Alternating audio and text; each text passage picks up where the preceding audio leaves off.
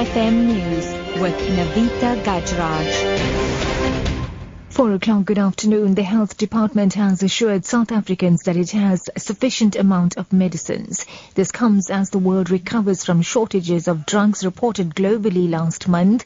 At some point, South Africa didn't have a single drop of vaccine used in the prevention of TB in babies. The department spokesperson Joe Maila says they've started receiving supplies. We have 40,000 units that are already past the test and are already in the market in South Africa. An additional 166,000 units are subjected to testing phase at this point in time. And we believe that in the next few weeks they will also be released to the market. So we are comfortable that we are getting a BCG. As we said, that we'll do everything that we can to make sure that we get it in the country.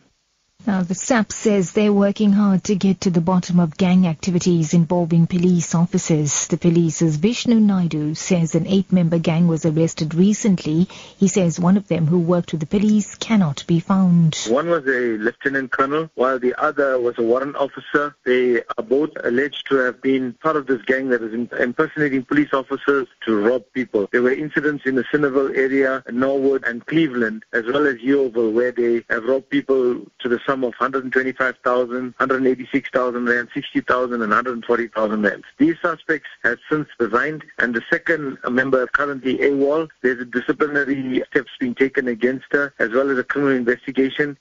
In other news now, Nurses Union Denosa has condemned the attack of 2 nurses at the Tembisa Hospital on the East Rand. It's alleged that 4 men and a woman went into the hospital yesterday and assaulted 2 young nurses, accusing them of not taking proper care of their mother. Inyameka Kumalo from Denosa in Gauteng says such acts are disturbing. You cannot allow 5 people to come inside. 4 men, huge men, came in the ward. And when they came in the ward, the mother, the very same patient, the old lady who was sitting on the wheelchair, pointed that these are the nurses, and that's how this man mishandled that nurse and was beaten all over the body and was dropped on the floor. And the other nurses had to run for their lives. And what about those patients who are there? A further field, Palestinian officials claim Israel is responsible for the death of an infant in an arson attack blamed on Jewish settlers in the West Bank. The 18-month-old boy was killed in the nighttime attack on 2 homes in the village of Duma. His parents and brother suffered serious injuries. Israeli Prime Minister Benjamin Netanyahu has called the incident an act of terrorism. Head of the village council, Abdulalam Dawabshah, says he doubts that the Israeli government will act. These crimes by settlers are not unfamiliar. They happen a lot with the same scenario. And the Israeli army always comes to the villages and promises solutions, peace and security, but nothing happens. And wrapping up, engineers say they are pleased with progress regarding the routine maintenance of the Table Mountain Cableway. It was closed to the public on Monday and will reopen on the 10th of August. Swiss and South African engineers will today change the cableway's haul rope.